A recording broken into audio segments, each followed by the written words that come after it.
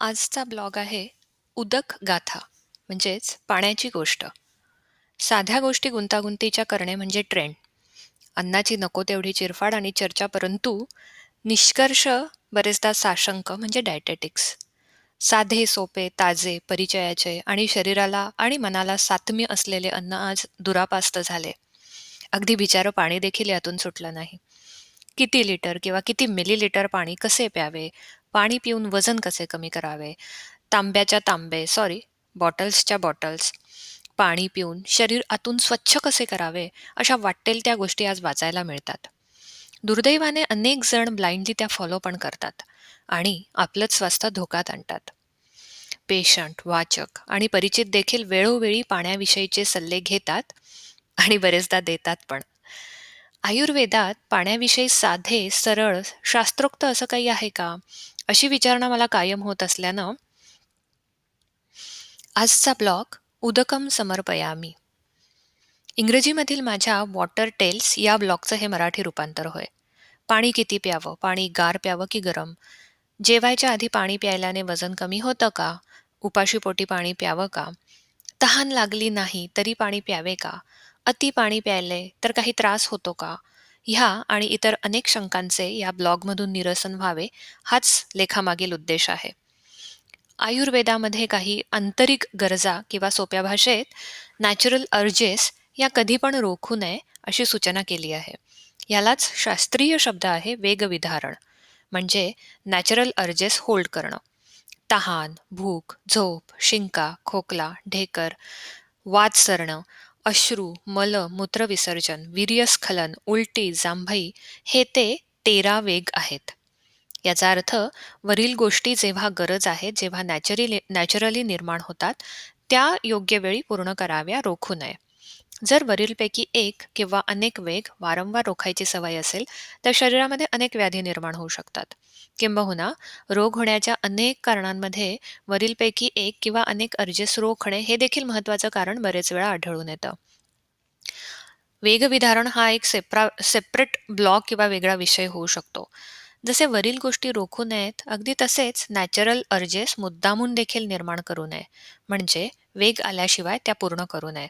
उदाहरणार्थ भूक लागलेली नाहीये तरी पण खाणं, तपकीर वापरून विनाकारण शिंका काढणं, टॉयलेटला लागलेली नसताना देखील जोर देऊन तो करण्याचा प्रयत्न करणे, अनैसर्गिक पद्धतीने इच्छा उत्पन्न करून मैथून अथवा हस्तमैथून कायम करणे, घशात बोट घालून उलट्या करणे, अशा अनेक उदाहरणं आपण देऊ शकतो.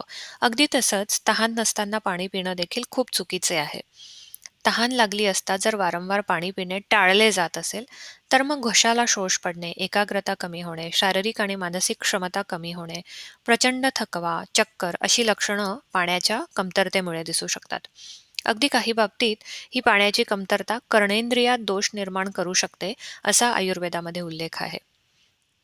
तहान लागली असता पाणी प्यायलं की त्वरित ऊर्जा मिळते, टवटवी येते, घशाचा शोष कमी होतो, अवधान म्हणजे कॉन्सन्ट्रेशन उत्तम राहतं, मरगळ जाते, पाचही इंद्रिय उत्तम ज्ञानधारणा करतात. कारण त्यावेळेस जलमहाभूताची शरीराला आणि मनाला गरज असते. शरीरात पृथ्वी, जल, अग्नी, वायू आणि आकाश या पंचमहाभूतांच्या ताळमेळाने मेटाबॉलिझम आणि बॅलन्स राखला जातो. तसंच तहान लागल्यावर पाणी हे सर्वश्रेष्ठ आहे. पाण्याची जागा कोल्ड्रिंक किंवा इतर कुठलाही तत्सम पदार्थ घेऊ शकत नाही.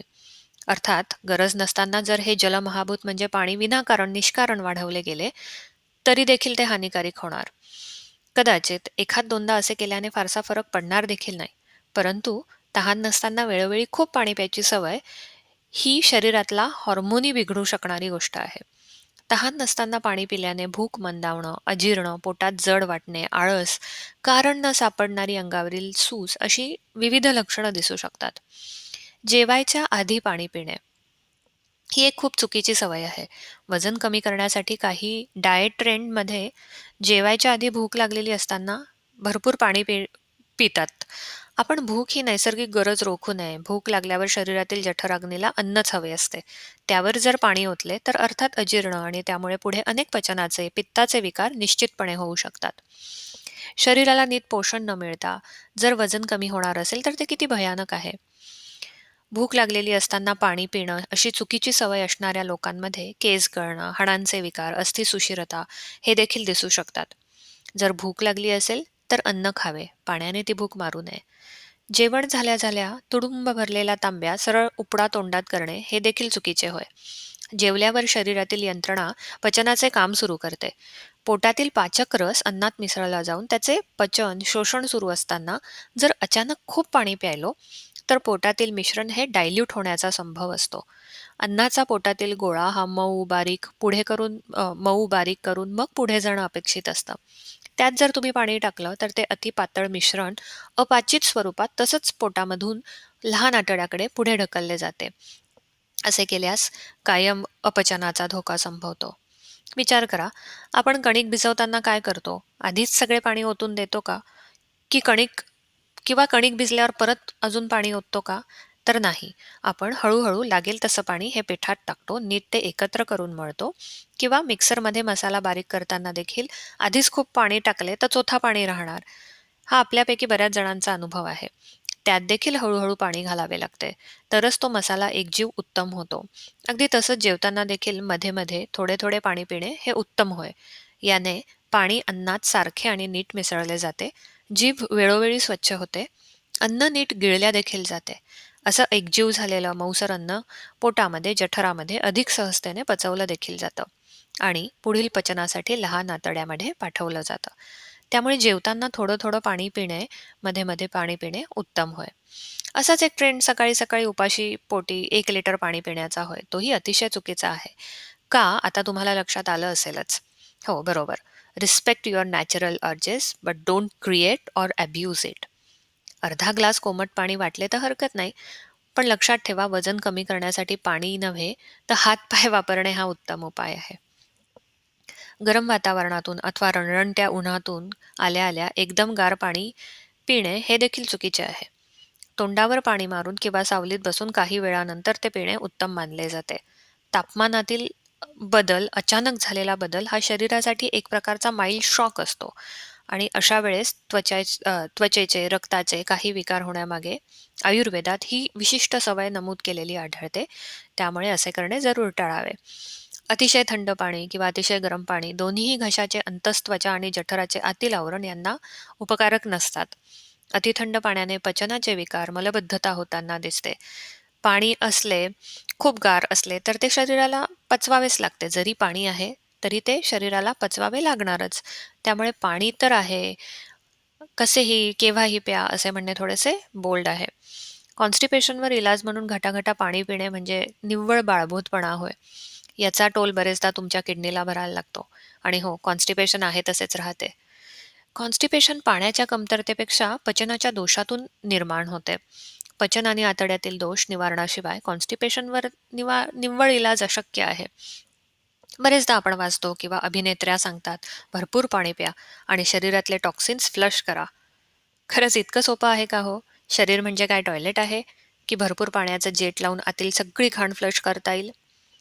वरील सर्व मुद्दे वाचून तुम्हाला या वाक्यातील पोकळपणा आता नक्कीच जाणवला असेल. कमी पाणी पिणे अयोग्य आणि तसंच अवास्तव पाणी पिणे देखील अयोग्यच आहे. आश्चर्य वाटेल, अविश्वास देखील वाटेल, परंतु अतिसार म्हणजे जुलाब यामध्ये अति पाणी पिण्याची सवय हे एक कारण आहे. अर्थात इन्फेक्शनने होणारे जुलाब वेगळे. त्यामुळे प्रत्येक जुलाबाच्या माणसात ग्लासचे ग्लास ग्लुकॉन-डी किंवा इतर मिश्रण देत असाल तर नक्की विचार करा.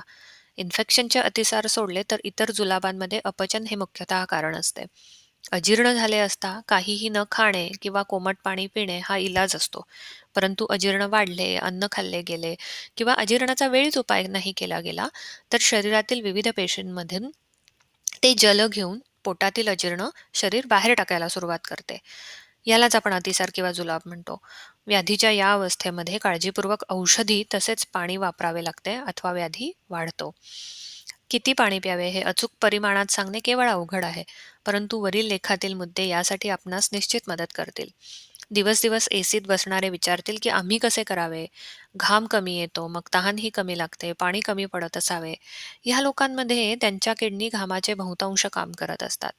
या लोकांनी पिण्याचे पाणी कोमट ठेवणे फायदेशीर असते. तहान आणि एसीचा खरं तर संबंध नाही. अगदी उन्हात जेवढी तीव्रतेने ती जाणवते अथवा वारंवार लागते, तशी कदाचित लागणार नाही. पण ती शरीराच्या गरजेनुसार लागणार हे नक्की. ती ओळखायला शिका आणि टाळू नका. पाण्याच्या टिप्स, पाण्याचे असंख्य उपाय आणि पाण्यावरील अगणित गोष्टी इंटरनेटवर वाचून भूलभुलैयात अडकलेल्यांना या ब्लॉगने किंचित दिशा नक्की मिळेल आणि सकारात्मक वळणावर सायनिंग ऑफ फॉर नाऊ.